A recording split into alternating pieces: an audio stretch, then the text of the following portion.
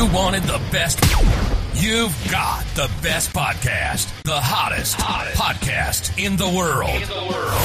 The Chris Voss Show, the preeminent podcast with guests so smart you may experience serious brain bleed.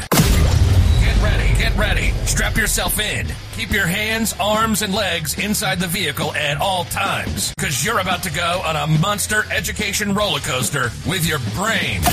Now, here's your host, Chris Voss. Hi, folks. Chris Voss here from the ChrisVossShow.com, the ChrisVossShow.com. Hey, we're coming here with another great podcast. We certainly appreciate you guys tuning in. Thanks for being here. There is a wonderful author that we have on the show today. It's really amazing. Every time you tune into the show, there's wonderful, brilliant authors on it, and we have another one today. So we'll be talking to him. To watch the video version of it and all the wonderful authors we've had on the show, go to youtube.com/Chris Voss, hit the bell notification button. Also go to goodreads.com/Chris Voss. Also go to, Facebook, LinkedIn, Twitter, Instagram. There's multiple accounts and groups over there. You can follow the Chris Voss Show and myself and all that good stuff. Today, we'll be talking with Tim Jackson. He is the renowned author of the newest book that's out, Post-Growth: Life After Capitalism, which is pretty cool. And so we have him on the show. We're going to be talking today about what his book is about and what it means to us in our lives and making it better. Tim Jackson is an ecological economist and writer. Since 2016, he has been a director of the Center for Understanding of Sustainable Prosperity at the University of Surrey in the UK, where he's a professor of sustainable development. From 2004 to 2011, he was economics commissioner for the UK Sustainable Development Commission, where his work culminated in the publication of Prosperity Without Growth, which has subsequently been translated into 17 foreign languages. And what do you know? Here he is to join us on the show. How are you, Tim? Welcome. I'm good, Chris. Yeah, thanks for having me on the show. Thank you for coming. Give us your plugs so people can find you on the interwebs. Yeah, timjackson.org.uk. There's a lot of stuff there and stuff about the book. That's probably easiest. At Prof. Tim Jackson is my Twitter handle, and it's also my Instagram, and you'll find me on LinkedIn as well. All right. What motivated you on to write this book? It came from that work that you talked about earlier. Some years ago, I was economics commissioner, which was a job reporting to the UK government. And my task there was to think about the relationship between economic growth, the continual expansion of the economy, and the fact that we're living on a finite planet, which doesn't get bigger year by year, and where that comes into conflict. And so Prosperity Without Growth was the report that came out of that. It was a report to government. It was all about policies and technologies and statistics. And what was interesting is that although the government itself, the UK government, I have to say, wasn't that interested in receiving that report from its advisors, a lot of other people became very interested in it, because it's a kind of, at the end of the day, it's a question that affects all of us. And it's like, how do we want to live on a finite planet without trashing that planet, but having a good quality of life? And so I wrote Post-Growth for all the people who were interested in that question, but weren't policy wonks, who weren't interested in graphs and statistics, who weren't economists. And I tried to write it in a way that sort of told stories and put us as a culture in context, which is where that slightly scary subtitle comes. Life After Capitalism. What, did someone kill capitalism? Because it's life after capitalism. How does that work? No. I once had a title for the book, which was "Who Killed Capitalism?" and that's a chapter in the book, actually. And of course, the most obvious answer is nobody. Capitalism is alive and well, thank you very much, and living in the US and the UK, probably also in China, and everything's fine and dandy.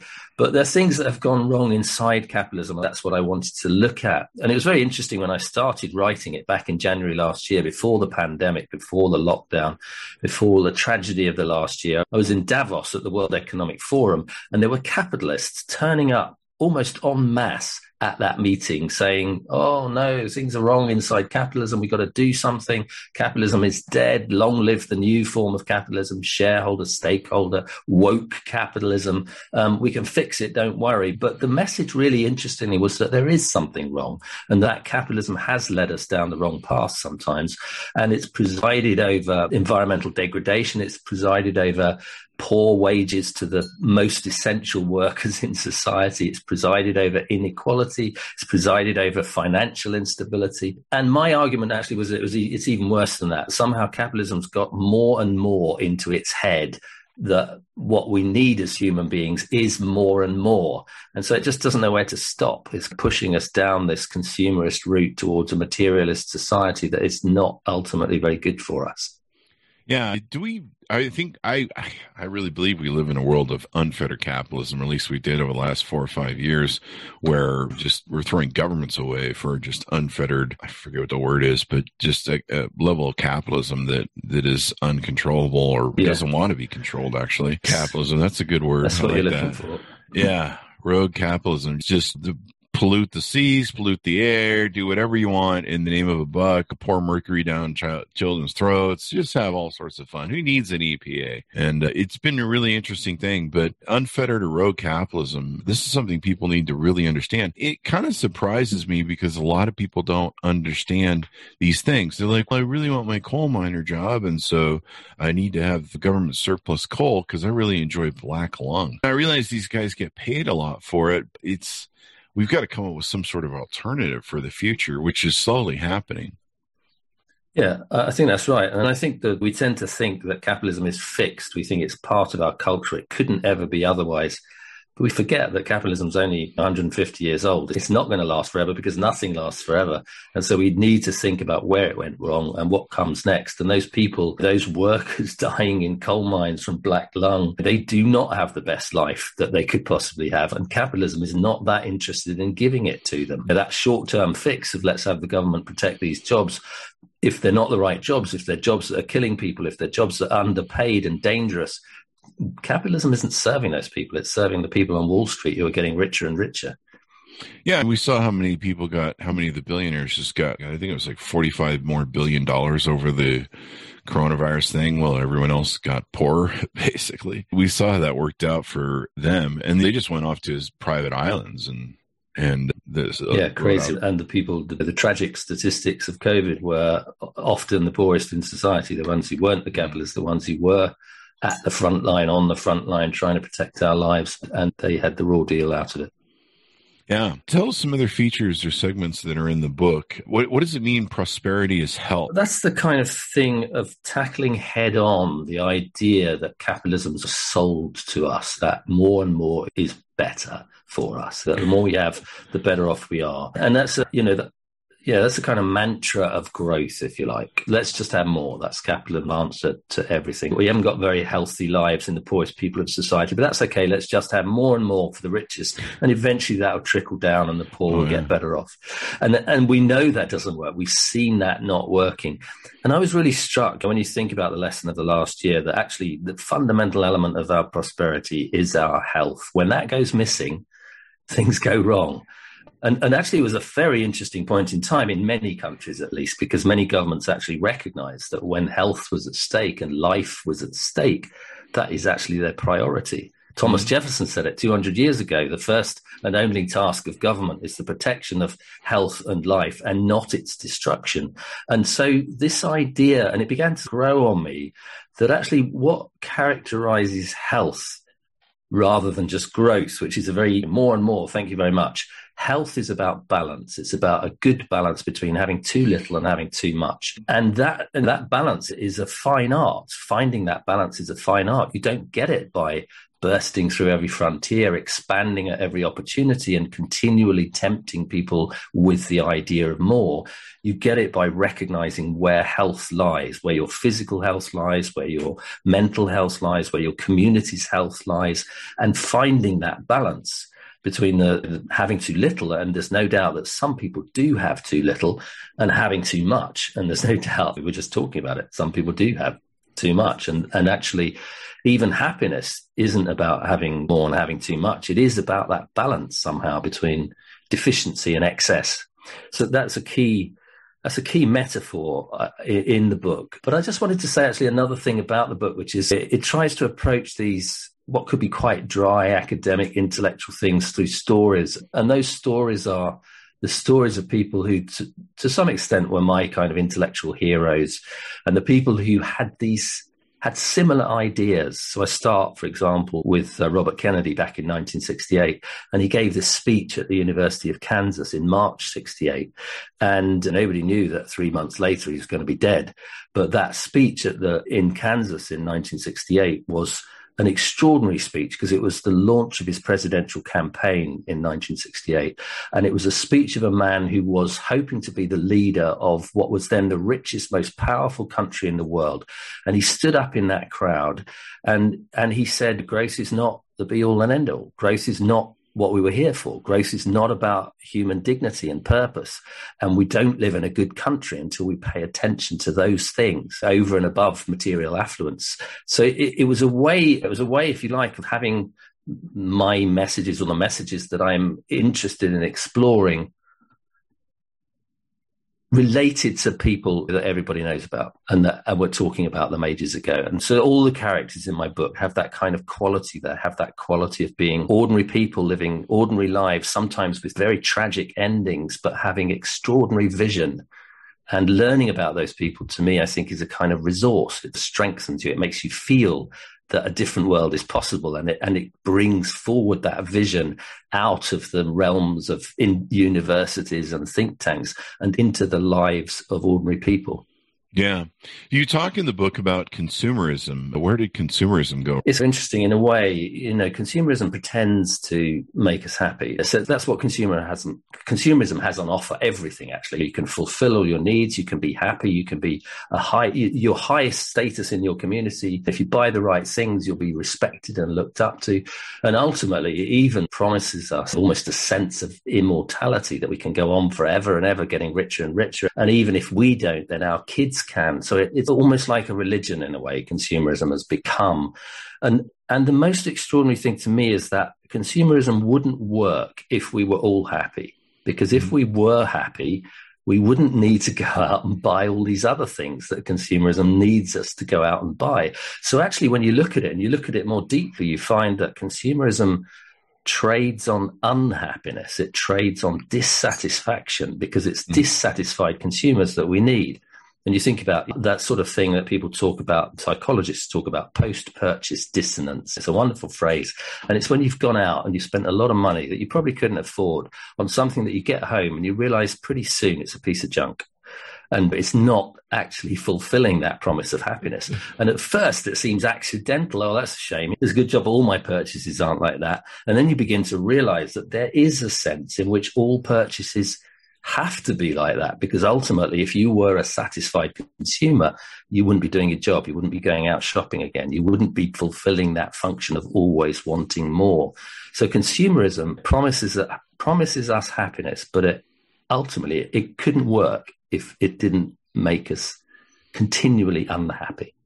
Does social media play into that? Because a lot of people go on like Instagram or something and they have FOMO, fear of missing out, and they see somebody that's clearly a staged and framed thing. But a lot of young people, I don't know how many, but many young people get fooled into believing that, oh, that guy is really driving Lamborghinis and living his best life, and all he did was, I don't know, buy a product. And they're usually doing product placement. So like Dove's, I'm not picking on Dove, but just doing an example, Dove made me drive Lambos. And is social media a problem to rampant consumerism going wrong? Yeah, it is. It's the new kind of mainstream for advertising, really. Advertising always did that. That was its job, really, was to connect us emotionally to a product, to make us feel as though we could not do without, and almost sometimes to shame us into it. What does your car say about you? What does your dog food say about you? What does the toilet roll say about you? And what are people going to think when they come into home and see this tatty toilet? You need this one, not that one. And that dialogue has always been the dialogue of advertising, the role of advertising to create an emotional connection between the products that people want to sell and us as raw, visceral beings who are susceptible to that. Let's face it. We have the ability to think symbolically, so we create these symbolic associations with all this stuff, and they become, in our minds, they become fulfillments, not just for wiping up, but actually everything in our life that we aspire to, including that wonderful status of being good citizens. And so I'm not knocking that mechanism, because I think if you look at every society, you see that mechanism, that material things play a symbolic role that allows us to have rich emotional lives and connections with each other. But in the hands of capitalism, what we've done is we've created an engine that insists that we have to translate everything into that mechanism. And social media, as you say, actually, I have to say, it's not just young kids who are led astray by advertising on social media. I don't know about you, lockdown, Instagram, the product that they know that I want, that maybe will be delivered in, 3 months' time, and probably when I get it isn't going to be any good. But was I ever a sucker for it? Yeah, of course I was. Yeah, had all powerful. Pretty pictures and pretty videos. And my favorite ads, they creep me out because I think they go too far and they really play on women's emotions. But they're the ones that I saw like an ad, I think it was from Walmart the other day. I pick on Walmart since they're not an advertiser. And it was like, either the tagline, I think the tagline was something about the best mom or the greatest mom shops at Walmart. And you're just like, what? So you're a horrible mom if you don't? And this gal was going on, her daughter runs up, Mom, you're the best mom ever, or something along those lines. And the mom's like, oh yeah, great, I ordered these things from Walmart, honey. And you're just like, wow, man, that kind of seems to have gone over a couple lines. Of shaming. And the way, that's very clever, the way that advertisers have done, you could respect in some sense of how clever they are, because the way they've used kids in order to do that, it's not just you need to be the best mum for your kids, but you need your kids to have a decent status in society. So you play off the kids, you play off the parents, you play off the relationship between kids and parents. You do what it takes when you're advertising to create that emotional link. And it can be, as you say, brutal, unfair, obscene. Almost obscene. I've seen the same thing in diapers. I think there's a diaper advertiser that says the same thing. Good moms choose so-and-so diapers. And you're like, so people don't buy that are horrible moms? Is that what you just implied there? They're bad people? Yeah. It's like a kind of a moral calculus, isn't it? Yeah. That what you buy, you add it all up, and that tells you how good you are in society, if you were to believe these things. I mean, of course. Yeah.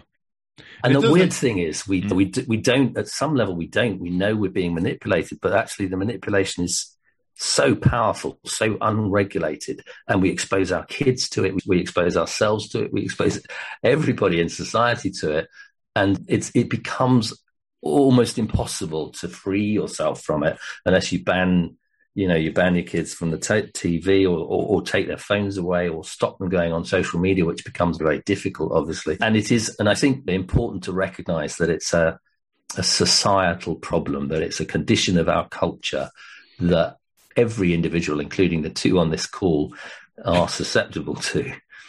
Wait, I'm susceptible to it too. No, it's really out of control. And I think when they do products and stuff on Instagram or Facebook or any of these other sites, you see the likes and people are like, oh yeah, I want to be successful too. I want to use Dove soap to drive Lambos. I'm just using extreme things, and just everyone's living their best life. I think it was a joke a comedian did years ago. I forget who it was. My apologies to whoever, but they said that when archaeologists from the future, I don't know, they might be human or they might be aliens, they'll be digging up our society going, what are these guys doing? And they're going to like look at all of our stuff and be like, wow, they all had some disease that made them smile all the time. They're all smiling in their Instagram. This is a weird culture they had. Yeah, it's a really interesting question. I have this fantasy about digital archaeology that actually, because almost everything is becoming digital, so everything that we remember and record and our culture is going to be laid down on this digital technology. And of course, it's going to be thrown away. It's going to be degraded.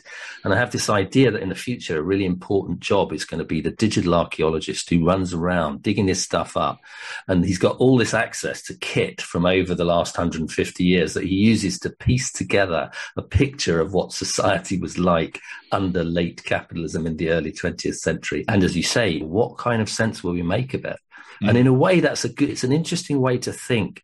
What's left when that goes down? What is it about us that is really human? What are the things that could make it for a better life? And that's part of the task of the book, I guess. Yeah. So how do we resolve this? What are some things that you give us in the book so that we can resolve these issues or try and come to a better resolution? One of the things, and it really struck me, I had young kids, they're grown up now. I used to take them on holiday. I used to take them into nature. And because I was preoccupied with keeping them happy and giving them what they want, we would go past an advertising hoarding, for example, for an animal park, it was called.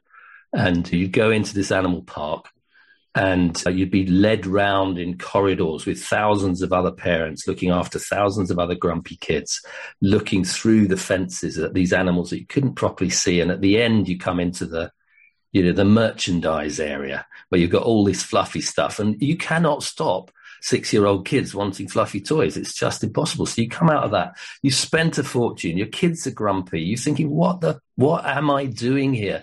And then the next day, and we need to get out of this, I just took them into the hills behind the house where we were staying. And I thought, I'm going to have to really entertain them here. I'm going to have to really find something to do and interest them.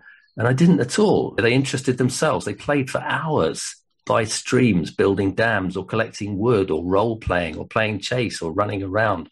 And that, to me, it was a long time ago now, but it became a sort of critical insight to me that there are things that we are happier doing than traipsing around after consumerism and after stuff. And I believe that we've lost that understanding. We've lost it out of our schools. We lost it out of our education systems. We lost it out of our communities. We don't build our lives that way.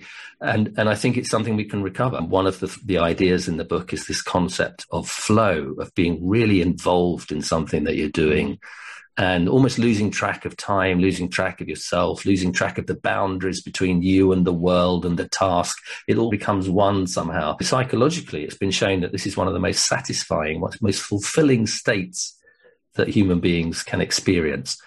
And yet it's undermined by materialism. It's undermined by having too much stuff. It's undermined, interestingly, by having too much comfort. In some sense, there's a place that is better than the place that consumerism offers, but we have to come out of our comfort zone. We have to learn different skills. We have to teach our kids how to find this place. And actually, it offers us, after capitalism, a better kind of life. And it's available. It's a message that you can take into your individual life, finding that place and understanding where it is and developing your skills and taking on challenges. But it's also a lesson for society because we have to create the conditions under which that's possible for people. It's funny. You bring up a good point. I've seen the same sort of setups, like you say, for parents that have kids, and they just put it right in your pathway, and you're just like, I've seen it many times. Like some poor guy with kids is going to get suckered by the setup there, and the kids. I was the same way we'd walk through the store and drive my poor mom crazy. We'd be like, mommy, want that cereal, want this, can we have this? In fact, I think one of her deals was if we were good in the store and didn't make too much of a problem, we got like a candy bar or something. That was her way of giving us. Well, we drive her crazy with the, can we have this? Can we have that? And I remember my brother, he always wanted a special cereal, if I recall rightly. He'd throw a fit if he couldn't get that cereal.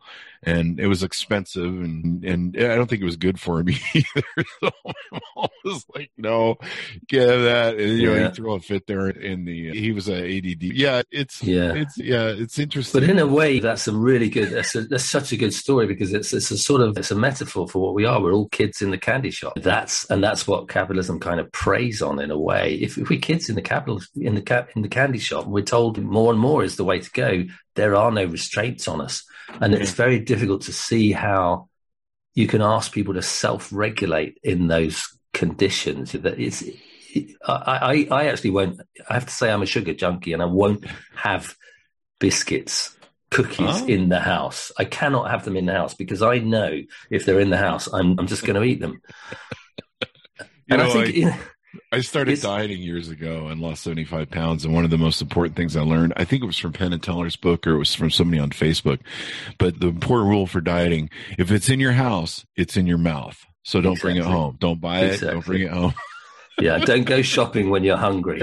But in a sense, we're all having to do that to try and regulate. And we've got all this now. We've got these telephones with apps on which tell us what our ideal body weight should be and what our calorie intake should be. And we're doing all these calculations. And yeah, you can do it if you really work hard at it. But in a society that doesn't want you to do it, eventually that's going to go off the curve. Obesity is going to rise, illness is going to rise, hypertension is going to rise, the medical service is going to be under pressure. And that's not the direction of more prosperity. That's the direction of less. Yeah. Some other aspects of your book that we want to take and talk about, some of the questions I had. What lessons can lockdown teach us about society? What did we learn on that? Or did we learn anything for that matter? Yeah, I think we're still learning it, Chris, and we're going to be learning it for a while. It's coming. It's actually here. And yeah, we have it here too, yeah. Do you? Yeah. And I'm going to start wearing a mask again. I've got my inoculations or whatever, my shots, but evidently this thing can be, I just don't want that thing in my body. I don't care that I have the shots, but it's scary. It's 40% more contagious. So you're right. We might go into another lockdown. So I'm sorry to interrupt you. Go ahead. No, I think it was a very humbling sort of thing for humanity, really. You thought you were invincible. Hey, hang on. There's this little thing. You can't even see it. You don't even know how it works. The doctors don't even know how it works, and it can bring you down. That's a very humbling thing to find out. But it also taught us, it did teach us that lesson, about health actually being more important than wealth when it comes to it. It taught us that lesson about actually what the role of government is, back to Thomas Jefferson. It taught us also sometimes, and I'm not saying this is true for everybody, sometimes it taught us that the most important people in society, the people who saved our lives, were not well looked after before we got there. Or after, absolutely. We were clapping the health workers in this country. I'm sure you were as well. Yeah. And then 2 months later in the UK, there was a call from nurses for a pay rise. And they were given, the government agreed a pay rise that was less than the rate of inflation. So that's how much we were valuing all of those people who served our lives under capitalism. But it also taught us, I think, there were some interesting studies about lockdown itself, where people found skills that they hadn't had before. They found space that they didn't find before. There was something nice and more healthy about going out into an environment that wasn't stuffed full of cars all over the place. There was cleaner air. There was these stories of actually how you could see the mountains in the Himalayas from a province in India that had never been seen for 30 years. There was this sense actually of kind of nature beginning to recover a little bit from the impact of human activity. And there was also this sense of us not comfortable at all, really. You're staring in the lockdown mirror and you're asking yourself, who am I? Who is this person? What is my life? And it forces that kind of period, that sense of reflection. And out of that reflection sometimes came, not always, but sometimes stronger relationships, skills that you'd forgotten or that you didn't know you had, new interests, and the ability to, even just sometimes the ability to stop, because our lives are so busy and harried and hurried, and we're continually under the consumer myth. We're continually on the move and getting things and moving. And lockdown it gave us that just momentary, who are you really? What is it that really matters? And that was, it had its tragic sides and it had its really deeply uncomfortable sides, but it also, I think, is a point at which, and that's what I mean by we're still learning the lessons. We're still learning the lessons from that. We don't know where that's going to take us, but it does offer us different ways of thinking about society and about what we want in our lives. It's funny. It made me really analyze my life, what was important. Initially, it was really focused because I was like, what's most important to you in life? And the human beings in your life can disappear in a heartbeat. And you don't get to hold their hand when they go into the hospital. You don't get to talk to them. You don't see in some cases in the early days, you didn't get to go to their funeral. My sister passed away during the coronavirus. She didn't get it, but she'd been in care homes for all of her life. And so her health wasn't good and she had seizures. But I'm sorry to hear that. And you couldn't go to her funeral, was that? We were able to go to her funeral, but it was the loneliest funeral I've ever been to. It was just me and my mother and someone from her church, and then the person who worked at the funeral home. Like, it was the four of us. It was like the most saddest. It was a sad funeral in and of itself, but it was incredibly sad because you're just like, no one could come. Like all of the nurses who cared for her wanted to come, and you just couldn't have people at your thing. Yeah, there was a lot of stuff that I sat down and I went, wow, this is heartbreaking. This is hard. And you go, what do I value most? And for me, I was like, I value my mom and my sisters the most, and I'd really like to see them get through this and out the other side. And fortunately, I have that. But yeah, a lot of people learned a lot about who they were. I think that's really important. the pandemic and the period of the last year has been about tragedy, and it's been about loss, and it's been about suffering. And it seems to me that capitalism tries to always turn our eyes away from that. It tries to say, if you struggle, if you strive, if you compete, if you have the right stuff, if you get on, you'll get on, and everything will be fine. It'll be fine forever. And of course, it's nonsense, because everyone dies, and everyone experiences loss, and everyone experiences suffering. And I was really struck by, where does capitalism get that idea from, that it's going to be okay forever? And it really gets it from a process of denial. That if you look at the early philosophers around capitalism, you'll find they acknowledge that everything is a struggle for existence. And then they look at human beings and say, human beings are selfish, they're competitive. That's the best way to get the best conditions out of life, is for everybody to compete. And they turn life and society into a competition where if you win in the competition, then you can be your best self. You can leave this suffering behind you, and you don't have to suffer anymore. And of course, it's nonsense. And I was particularly fascinated by the fact that actually there's a sense in one of my characters that is a Vietnamese monk, Thich Nhat Hanh, and his religion is Buddhism. And I was fascinated by the fact that Buddhism starts in exactly the same place, that everything entails suffering, that we cannot escape suffering. But instead of saying, if you struggle and strive and you compete and you become your best self, you're going to escape from it, Buddhism says, actually, that's not true. You will just turn the world into a greater scene of suffering. The way to address that suffering is to turn and face it, to have compassion for it, to have compassion for other people, to build your relationships around other people, to value the things that really matter, and to find inside your life the way of navigating and negotiating that suffering. And it's it's so diametrically opposed. Now, I'm not suggesting that we all become Buddhist monks. It's just not everybody's cup of tea. But it's a really deep reflection on the fact that we chose a path that potentially leads us and other species on the planet and our descendants into greater and greater suffering, instead of facing that idea that suffering is an important component of life, and that we should be compassionate as a result of the compassion is our route, not out of suffering, but coming to terms with loss and coming to terms with tragedy and doing what we can to alleviate that loss and that tragedy. And it's a very different direction than consumerism is taking us. There you go. Anything more we want to touch on in the book or tease out for readers to pick it up? I suppose the other thing, when I was talking about flow, there's something about that discussion that we've just had about compassion and suffering might feel a bit heavy. But the thing about flow actually is that it can be very joyful. So that's another thing that in a way we need to focus on and brings joy into our lives. It was one of the things that we could occasionally find through lockdown in deeper relationships, or more calm in our lives, or a deeper connection with nature. And I think that's another theme in the book, is that in order to find those things, we develop the skills that allow us to become creative. And it's a really interesting way to think about economics, because we think about economics as selfish people competing to produce the most and increase the GDP, and everything will be all right. And there's no poetry, there's no art in it, there's no music in it, there's no love in it, really.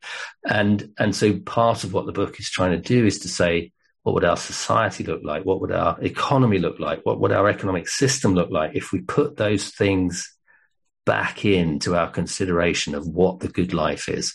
And it leads right back to that speech by Robert Kennedy back in the day, because all of those components were in what he was saying, and they're all in the work of Thich Nhat Hanh, and they're all in the work of an environmentalist in Kenya called Wangari Maathai, and they're all in the poetry of Emily Dickinson. And so those people, in a way, I bring together in the book to make that very simple point, that our lives after capitalism can be richer, better, more fulfilling.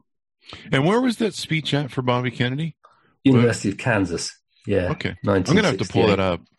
He's my number one hero. So he's great. And you just get lost in it. And I went down a rabbit hole the whole time, looking at the lives of some of these people and fantastic stuff that you can find on YouTube. And I watched his videos during that campaign over and over again and listened to his words, listened to the way that he spoke, listened to the way he connected with people. He would turn up at a crowd and they would take the piss out of him because he had long hair, or longer hair than was fashionable. And he would just turn it around and make a joke of it. Yeah, I've got long hair, but I'm here. I've come to you. I'm speaking to you. And on the night that Martin Luther King was assassinated, he was in a town in Indianapolis where there was a largely black crowd, and he stood in front of that crowd and he sympathized with them. And the mayor actually said to him, "Don't go in front of that crowd. They bloody lynch you, mate. You couldn't do that." And he said "You might not be able to do that, but I know these people. I've worked with them. I've talked to them. I've developed things with them. I can stand in that crowd with my wife and kids and I will be safe." And he did it. And he talked to them about loss, about suffering. He even quoted poetry to them. And that was the quietest town in the US that night. And you get the stories around these lives rich because of the humanity in these people. And to me, they're a kind of shining example of a different way of thinking about our society and a route out of the dysfunctionality of capitalism. I love your book. I'm glad there's more information going out. People need to understand I'm a capitalist. I believe in capitalism. I'm an entrepreneur all my life. But even owning business all my life, I can look at trickle-down economics as a failure. I can see the heavy hand of billionaires that are owning our governments and just doing whatever they want and trying to make it so that governments don't have any sort of regulation on them and just rampant, like you say, rogue capitalism. It's really interesting. I don't know if you've studied, I imagine you've studied much U.S. behavior and society, but it's interesting. In America, there's this thing that we're willing to sell our souls and our bodies to capitalists and billionaires, and we vault them as heroes. And we think that they give a crap. Like I have so many friends that are like, Elon Musk is the greatest. He cares about us, no one else. And you're like, he does not. He cares about you as a consumer of his goods. He's a pan-globalist. He's not concerned about democracy or things that are important to us. He's concerned about making money. And these guys all think that it was the same thing that we saw with a president recently. Or like, oh, he's going to get in office because he cares. He's a billionaire. And so he doesn't need money. So he's actually going to care about people. And you're just like, are you insane? And they did a study and they found that a lot of Americans, they see a lot of this capitalism as oppressive and not good for them. They don't want the rules changed because there's this delusion. And they addressed it in the movie Fight Club, where marketing for years had told us that we'd all be millionaires.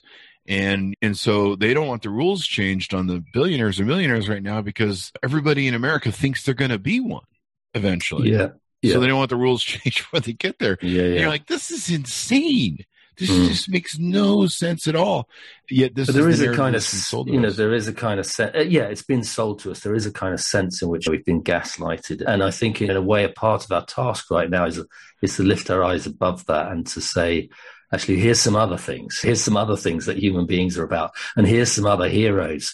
And these people have some extraordinary ideas that could transform our society, can make us richer in a different way. And of course, we all need heroes, and we all want to believe that we're as good as those people, or we could be as good as those people. And if our heroes are all people who are just searching for more and more flashy and more status and more expansion and breaking through every frontier until we get to Mars, or we're rich enough so that we can go up in space with our brother on a vanity moonshot. That's a bad place to be. And it seems to me we have to weave together. We have to build with whatever we've got, different sense of what we're aspiring to. And the characters in the book are a part of an attempt to do that. Here's a different road. These are different people. They are as heroic as those people that are leading us astray, and some of them, care more about us than those supposed leaders ever will.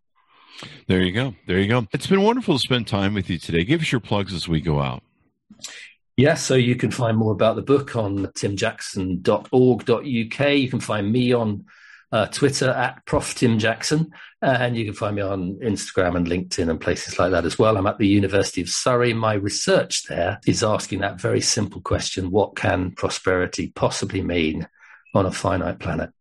There you go. Tim, it's been wonderful to have you. This has been a great discussion. I hope people pick up the book and read it and realize how bad this capitalism is getting out of control. And how good it could be if we dare to change it. Yeah, there you go. Thanks, Chris. Thank you very much, Tim. So pick up the book, guys, Post-Growth, Life After Capitalism by Tim Jackson. You can find it. It's on wherever you find books. Anywhere. Find books anywhere. Go ahead and order the book up from wherever you do. Support your local booksellers as well. You can go to goodreads.com/Chris Voss to see all the books we're reading and reviewing. Go to all of our groups on Facebook, LinkedIn, Twitter, and all those places, Instagram. And you can also go see us on youtube.com/Chris Voss. Further the show to your friends, neighbors, relatives. Thanks, Tim, for being here. Thanks, my audience, for being here. And we'll see you guys next time.